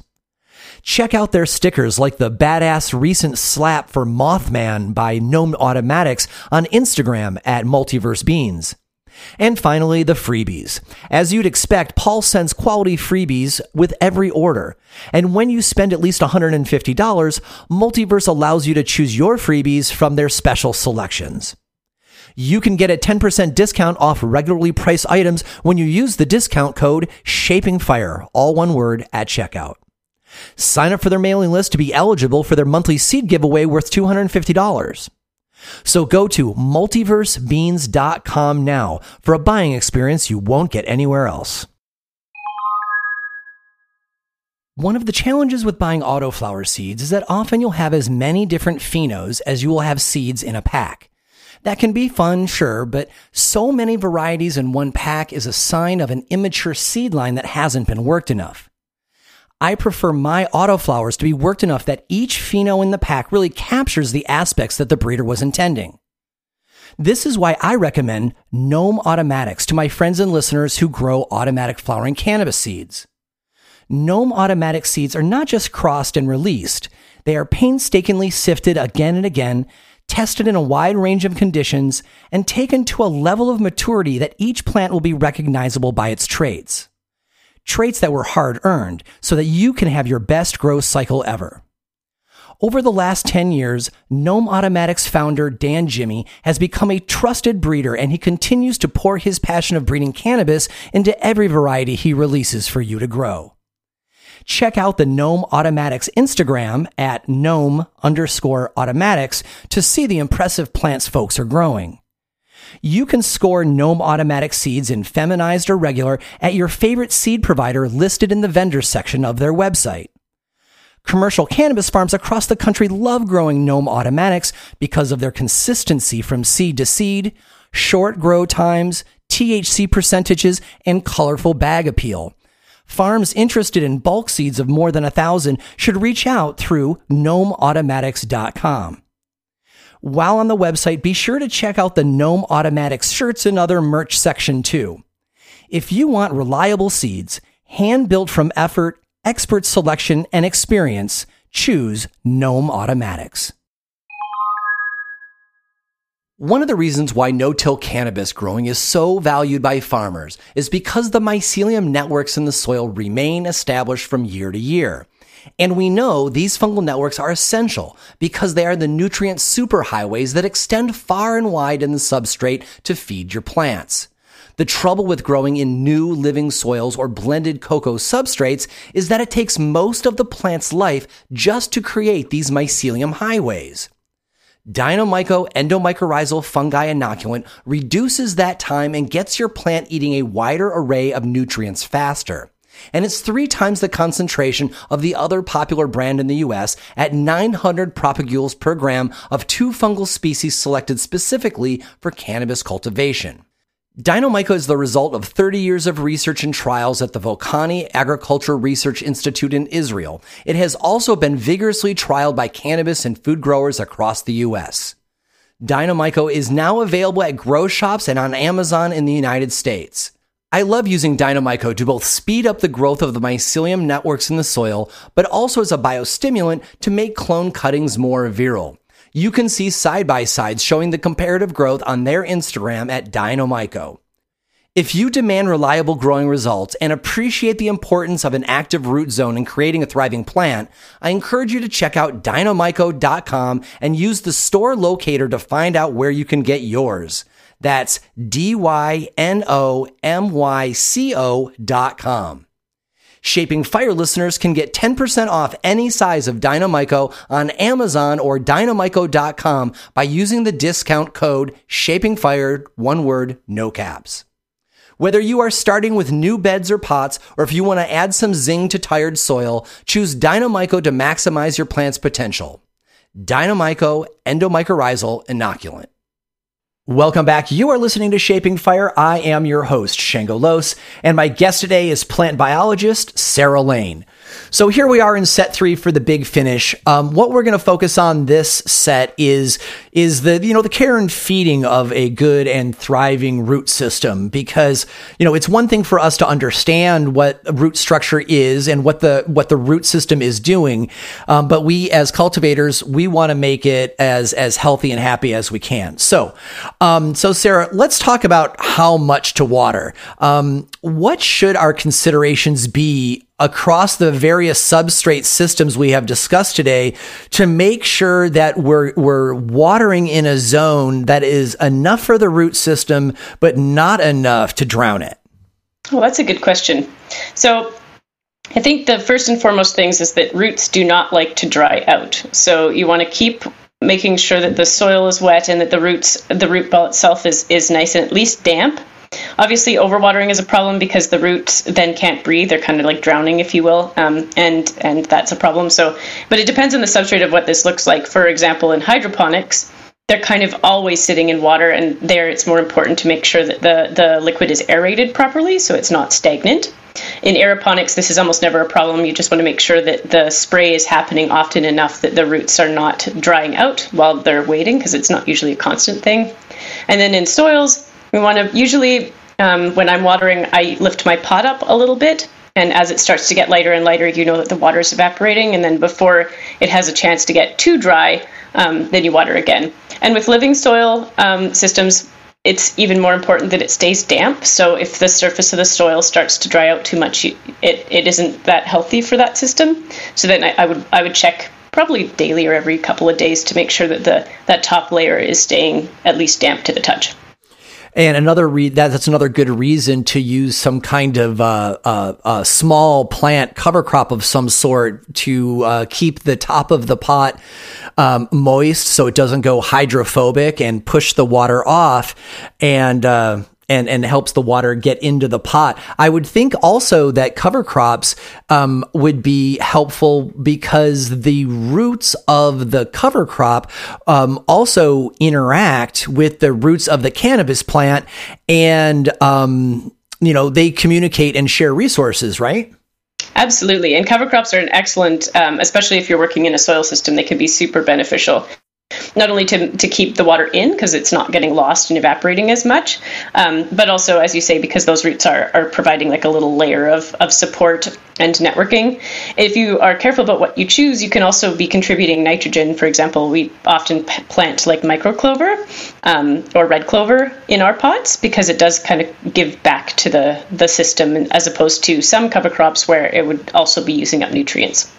I'm forgetting the vocabulary word for it, but there are certain plants that you can plant as a companion plant that actually does the other plant harm. Are you aware of any plants where the roots of that plant actually are combative against cannabis roots? Off the top of my head, I'm not 100% sure. I know some like classic, I think what you're referring to is allelopathy. Yes. And there's like definitely some plants that are just like absolute no toxic, but they're like big trees. Like you never plant anything under black walnut. It's like a circle of death. But you're obviously not planting that next to a cannabis tree. I think if you're worried about it, sticking strictly to things like clover, and some of the, like if you go to a farm supply store, they often have good cover crops there. And those plants usually are compatible with a lot of other plants. I don't know anything off the top of my head that I would want to put in a pot that would do that. But yeah, stick with the basics unless you're choosing to research it first, essentially. Basically, and like there's lots of great options.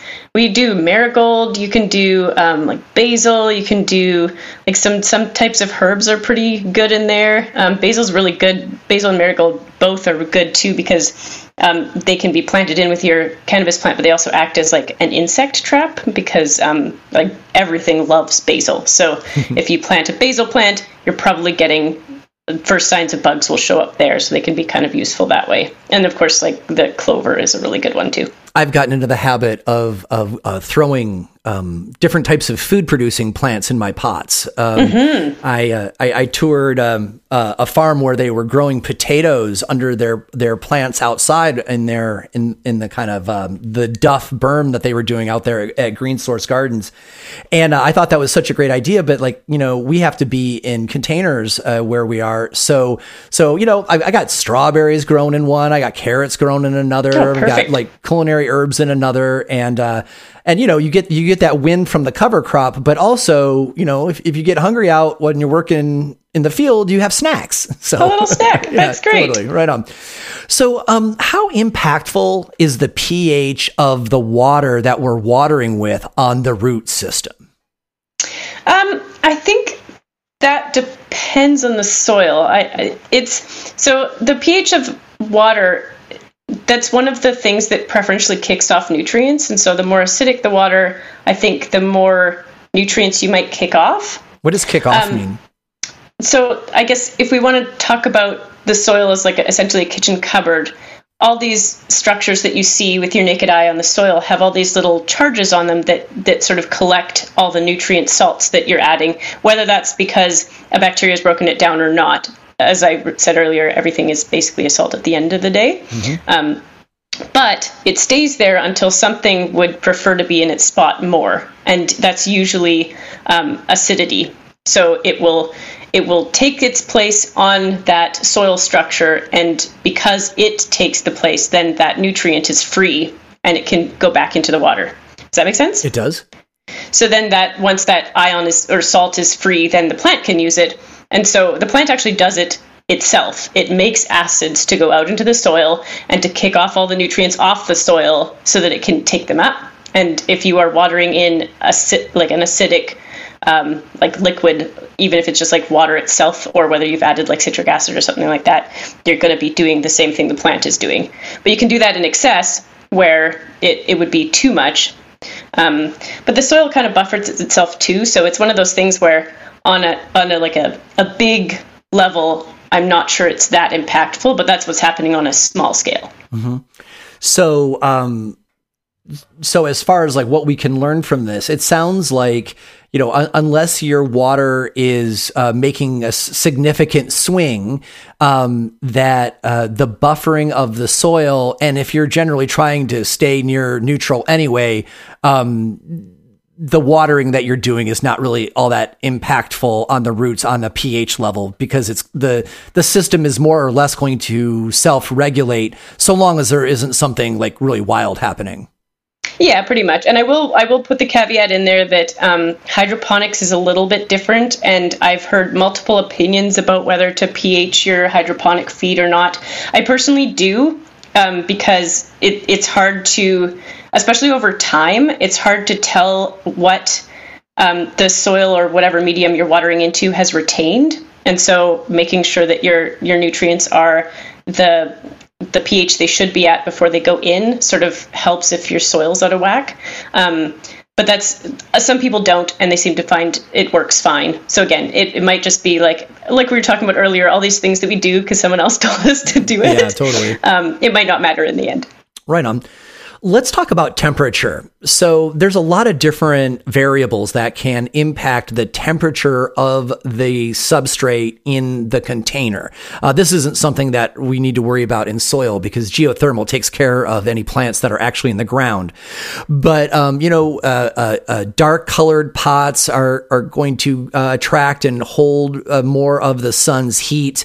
We've got greenhouses and tents outside that can get exceptionally hot on really hot days, even if have got fans in them.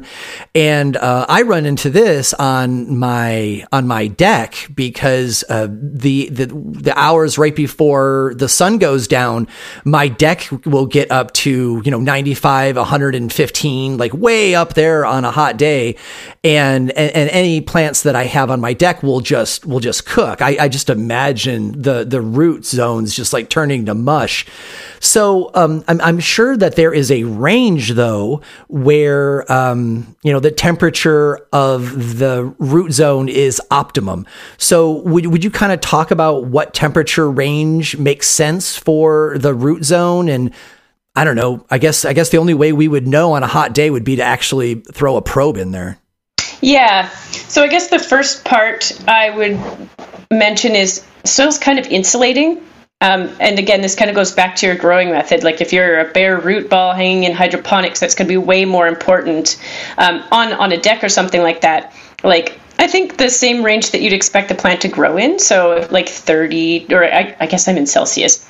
I think like around like a mild spring, summer day would be fine. Obviously, if you're getting up to really, really hot summer days, you're going to start seeing some effects. But the soil does buffer it. It both hangs on to heat, but also protects it a little bit. And most of the time when we're looking at, I guess the second part is when we're looking at heat stress on a plant, most of what's happening is water. So the heat is causing them to photosynthesize more. They're losing more water because that's a direct part of photosynthesis is to lose water.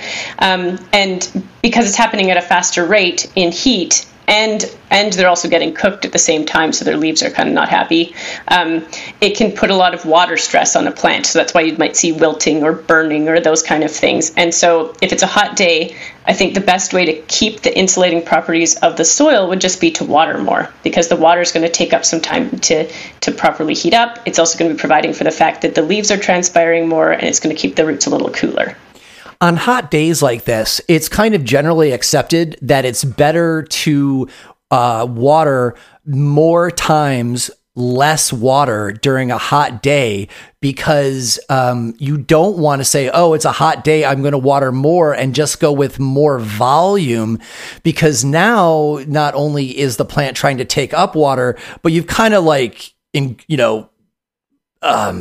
flooded the substrate, and there's like almost too much water, and it has to deal with moving the water around at the same time as trying to take on water.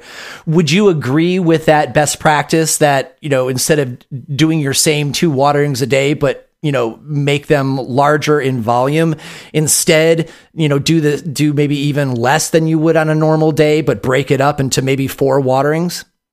I feel like there's a couple options there, because usually when I'm dealing with plants that are outside, that are like it's a heat dome or whatever, I water more in early morning when it's not hot, so that the plant can, I guess if you want to call it water balance, like then it's not already water stressed when the heat hits. Mm-hmm. And then I probably would check more, because I don't know if you... Like, if it's best practices and people tend to follow that rule, far be it for me to go against that. But I do think that it's less about like the volume of water. I think especially in pots, there's only so much water that you can put in there per soil amount, but it evaporates really fast. So I would say that it's better to water more frequently, and then maybe you don't have to add as much water. But like in a pot on a patio, there's only so much water that can fit in there, and it's not going to be enough to keep it like cool throughout the whole day. And the amount of water is probably going to also change about whether or not you're in a hard-walled plastic or if you are in a fabric pot too, because those fabric pots, they just get all hot and they start to, lose water out the sides pretty fast. So fast, yeah. And then like in a garden, for example, I think because of just how much soil there is, like if you're in soil in the ground, like a good watering first thing in the morning before it actually gets really, really hot, you might have to check on it partway through the day. Hard wall, like I was mentioning, but yeah, absolutely. For fabric pots, because they evaporate out the sides as well, they're just not going to retain as much water. So yeah, and in which case, like you're going to be watering again in 2 hours anyway. You don't need to flood the poor thing. Yeah. Right on. Let's talk a little bit about supplements. There are different types of fungal supplements that are sold that people say to mix into your soil so that when you transplant a pot, the roots will interact with the supplemented fungi and will support root growth. Essentially the connection with the between the root hair and the supplement will wake up the supplement, and that fungal presence will ease the transition of the plant. Do you see that happening, and does that kind of support make sense? I think it does to a certain extent, but it depends, like we were talking earlier, about the system that you're coming from and into. So it does take some time, if we're talking about like mycorrhizal inoculum or something like that, it does take time for that process to happen, because like I was alluding to earlier, it's a conversation between this fungus that's trying to help out and needs the plant, and the plant which has to prepare itself to accept the fungus. So it can be helpful to get that going early, but it really only makes sense, especially for fungus, I would say, if you're going to then put it into a pot where it's not going to be disturbed, or into the garden where it's not going to be disturbed. And I also think it depends on the health of the system you're planting into. Like in a pot, we have good control over compost and stuff like that, but it's a real old garden remedy to put a little extra stuff in there when you transplant into maybe not as rich of a soil or something like that, to give it a kickstart. And I would say if you're doing that with inoculum too, and you're not confident that the health of the soil you're planting into is that great, then I'm sure that would give it a little boost. And with bacteria, I think bacteria are a little bit more broad, because they don't have those like root type structures like the hyphae. They don't have that hyphae like the fungus do, so they're more likely to just kind of build up a little film somewhere, and that's probably easier to water in different systems or more systems. It might apply to more systems, but I think there's no harm in trying. Again, some systems are just not that set up to support it afterwards. In the first set, you mentioned 2 or 3 different simple teas that you like to use. for nutrition for the root zone.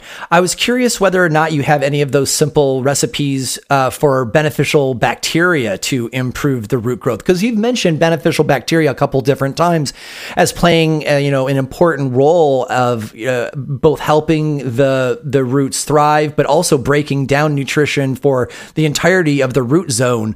I don't know if there is such a thing. I'm just kind of fishing here, but do you have a beneficial bacteria prep that can be poured into the pot and will help out? Yeah, I think there's a bunch of good recipes online, but what we often do, and what we do actually in research about beneficial bacteria and how it helps the root, is to take soil or compost that's already full of all the microbes you need, and then put it into some very well aerated water, and then you can add a sugar source of some kind, depending. I know people talk a lot, and this is also very, I guess, veers into sort of compost literature, but you can get like green compost and brown compost, and those will have different types of microbial communities in them. And so you can be pretty confident that if you're taking a sample from a healthy soil and providing it food, like a sugar source, that you're going to get a lot of beneficial organisms, including beneficial bacteria. So that's usually what we do. We like a good couple of composts, a little bit of molasses, like I was saying earlier, and then something for it to nibble on, like leaves, or like I was talking about earlier, bracken fern and stuff like that. And depending on the ratio, you're going to get different stuff.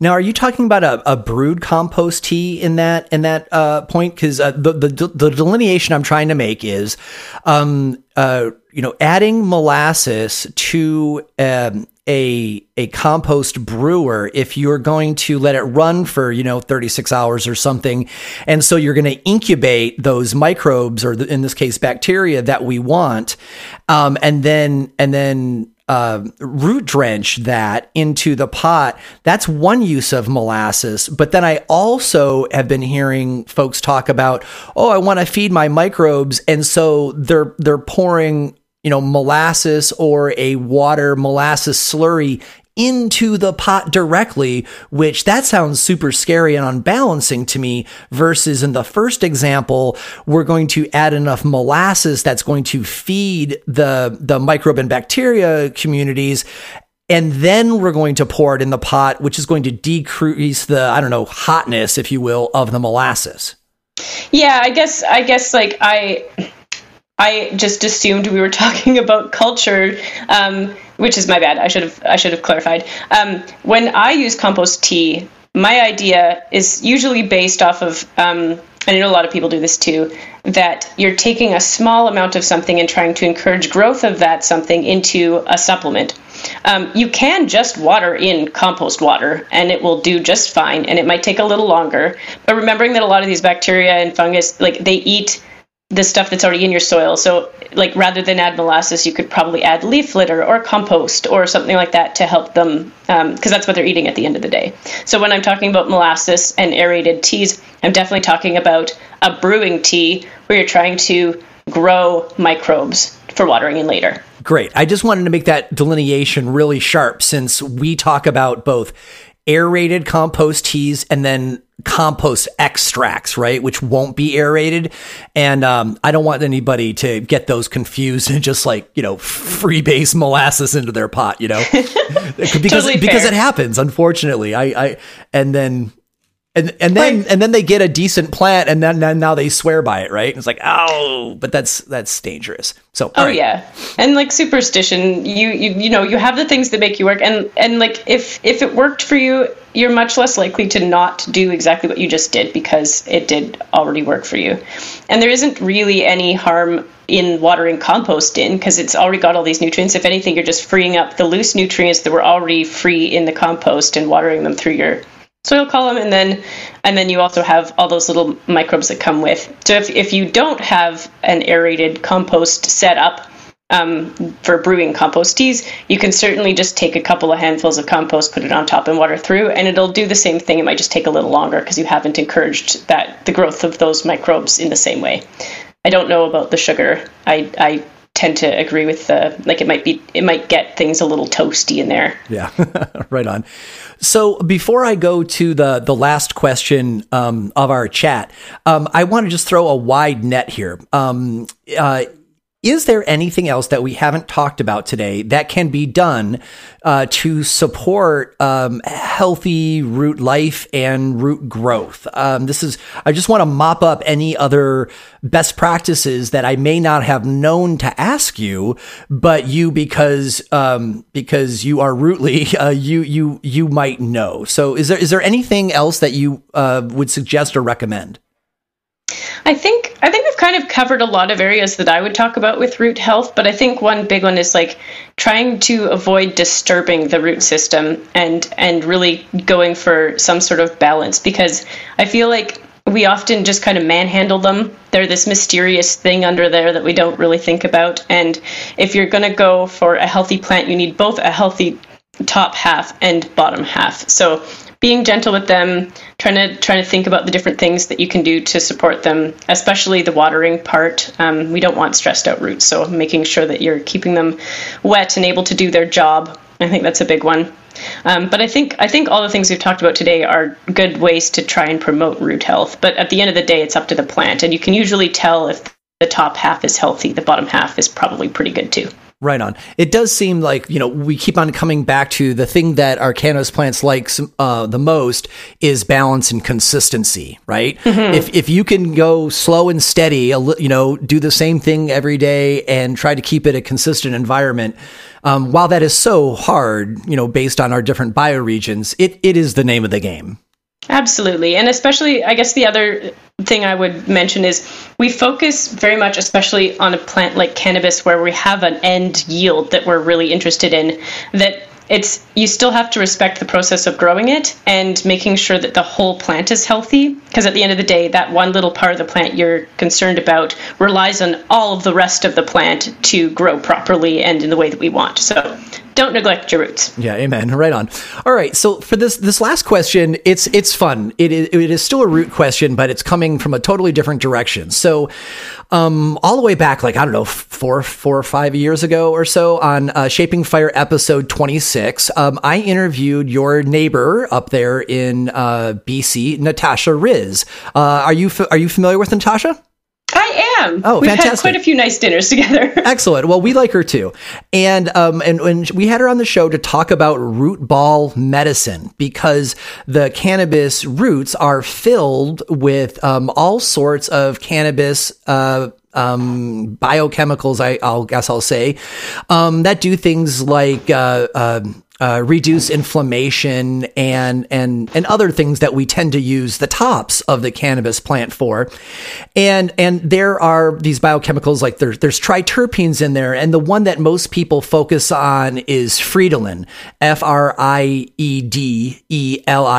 for anybody who that's new. But then there's also a whole bunch of other ones, which I could totally butcher the names of. But the point I want to get to is that, since that show, I have had audience folks from across the country reach out to me and say, hey, we've started making these tinctures and salves from the cannabis root zone, and we're getting really good effects from them. But we want to know how to grow roots that have got more of these various sterols and alkaloids and triterpenes and these useful, delicious, medicinal biochemicals. And they ask me, what can I do for the plant so that my roots are more rich with these target biologicals? And, I don't have an answer for that except to say, a thriving plant will probably produce more of those, like it does more resin and more terpenes. But I don't know, I just made that up. I just given my best educated guess. Right. But this is so similar to the kind of research that you're doing. I'm wondering if you have a more educated guess. I actually love this question. I think that, my work at UVic is very focused on trying to use plants, like plant processes that the plant already performs, to try and find things that are medicinal about it. And this kind of does exactly that. So when we think of the different types of molecules that we find medicinal in a plant, they often have some sort of what we call broadly bioactivity, which just means that it has some sort of job that it can do in a biological system. And like a common example of that might be like an antibiotic. Like if we take it, we get rid of an infection, hooray. And it's usually from something that is also trying to fight off an infection. So a lot of our antibiotics might be derived from a bacteria that was trying to fight off another bacteria. We found out it worked, so we use it. Same with antifungals and things like that. So my work is mostly trying to decide, okay, if this is something that plants already make these molecules for, what if we stress them out a little bit in this way? So for example, if you wanted an antibiotic, then you maybe give it a little bit of an infection or something like that, because then it might make more of that antibiotic for you. I don't know how this translates to root medicine necessarily, because a lot of these things we don't fully understand what they do. Like we know that when we take them, they have a lot of medicinal aspects, and especially with cannabinoids, they have so many different things that they do for us that they've been all sorts of different things that we have found out about them. But a lot of those aren't things that plants do, right? Like they don't, like for anti-seizure, for example, like plants don't have seizures, so we can't make them have a seizure to make more of that. But for some of these things, like that molecule you were just talking about, if it has an antifungal activity or something like that, then maybe a plant that has a fungal problem might be good. And then the other thing would be, we don't want plants that are too stressed out, though, because it still needs to have energy to fight off whatever you're giving it. So it might be something where you can just expose it to any bacteria, like maybe a compost tea, and maybe it has some friends and maybe some not so friendly bacteria in the compost tea, and maybe that will stimulate it to make a little something extra. And I'm just going to put the caveat that I'm not telling you to go out and like try and make your plant super sick or anything. Dump fusarium in them or something, right? Yeah, please don't do that. But there's ways that we can, same with our own bodies, like being exposed to outside and those kind of things, or eating organic foods that have things on them and those kind of things. Like we know that that if we're too sterile, our systems aren't happy. So maybe the suggestion would be to just feed them some compost teas and some of the stuff that we've been talking about today, so that the roots are not only healthy but also are interacting with other organisms, and then maybe that will stimulate more of a response. Just a guess. Yeah, I like that guess. And while you were saying that, I thought maybe we could get that from watering in some non-local indigenous microorganisms, right? I mean, we talk about IMOs all the time and how much we love them, and how helpful it is to use localized ones. Well, maybe if we were to use some IMO from a different environment, since that will have a whole bunch of strangers to this environment, maybe you can get a similar defensive medicinal capability without having to go so far as to, actually cause damage to the root zone. Just threaten it. Yeah, and like this might even be like we know that microbial communities are pretty local, and like even maybe local to your garden versus like across the street down the hall. So maybe it's just as simple as like if you live next to a bunch of oak trees and your friend lives next to a bunch of pine trees, maybe you just get some soil from there and water it in. Right on. Cool. Well, thanks for going down that theoretical line with me, just because, you're my root expert. And I know I'm going to be getting this question more. And so at least I've got, more to say, even though we don't know exactly what it is. So thanks for that. No problem. And thank you, Sarah, for joining us again. I'm so glad that we got a chance to continue the conversation that we started in episode 99 about roots, because there really is so much there. And that really showed me how much I take the roots themselves for granted. I talk a lot about the rhizosphere and the root zone and the community and all that, but specifically the roots, I just kind of take them for granted. And the more questions I asked last time we talked, the more I realized I didn't know. So thank you so much for joining us and sharing your, good cheer and expertise and helping us grok a little more about what's going on underneath the surface in our pots. Oh, my pleasure. Thank you so much for having me again. Right on, dear listener. So if you are interested in reaching out to Sarah Lane or just to kind of follow her along, she doesn't do a lot of social media because she's focused most of her time on the research, but there's one place that you can follow along, and that's at her Twitter. And her Twitter is Exudet Rootly. So that is EXUDETTEROOTLY.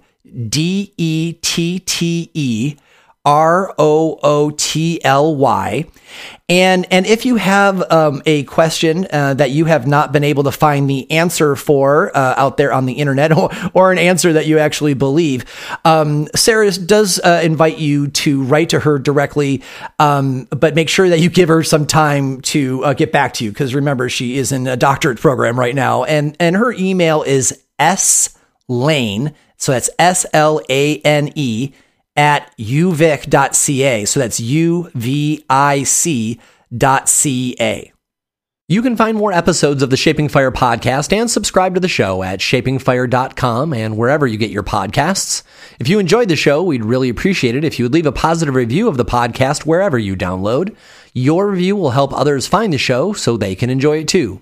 On the Shaping Fire website, you can also subscribe to the newsletter for insights into the latest cannabis news, exclusive videos, and giveaways. On the Shaping Fire website, you will also find transcripts of today's podcast as well. Be sure to follow on Instagram for all original content not found on the podcast. That's at Shaping Fire and at Shango Los on Instagram.